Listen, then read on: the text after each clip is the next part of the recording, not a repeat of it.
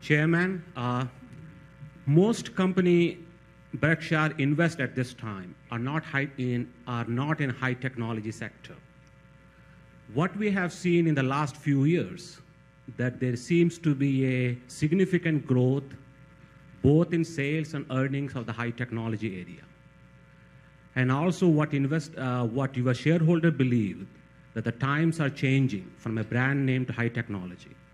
My question is, can someone apply your investment principle, business philosophy, and your discipline in life to build a portfolio of, say, 5 or 6 high technology company?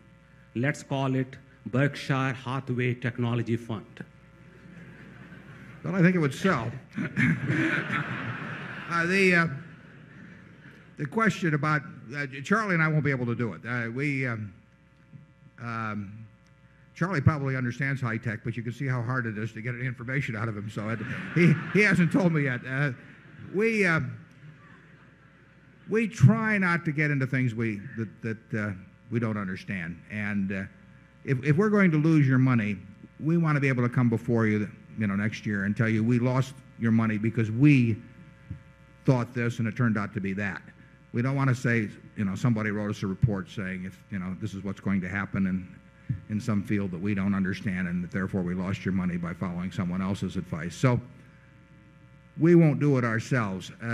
I think that the principles, I think Ben Graham's principles are perfectly valid when applied to high-tech companies. It's that we don't know how to do it, but that doesn't mean somebody else doesn't know how to do it. My guess is that if Bill Gates were thinking about some company in an arena that he understood and that I didn't understand, he would apply much the same way of thinking about the investment decision that I would. He would just understand the business. I might think I understand Coca-Cola or Gillette, and he may have the ability to understand a lot of other businesses that seem as clear to him as Coke or Gillette would seem to me. I think once he identified those, he would apply pretty much the same yardsticks in deciding how to act. I think he would I think he would have a margin of safety principle. It might be a little different because there's essentially more risk in a high-tech company, but he would still have the margin of safety principle on a sort of adjusted for the mathematical risk of loss in his mind. He would have he would look at it as a business, not as a stock. He would not buy it on borrowed money. I mean, a bunch of principles would be carried through.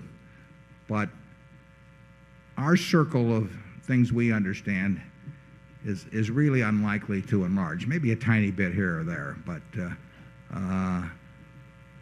if the capital doesn't get too large, the circle's okay. I mean, but we will not, if we have trouble finding things within our circle, we will not enlarge the circle.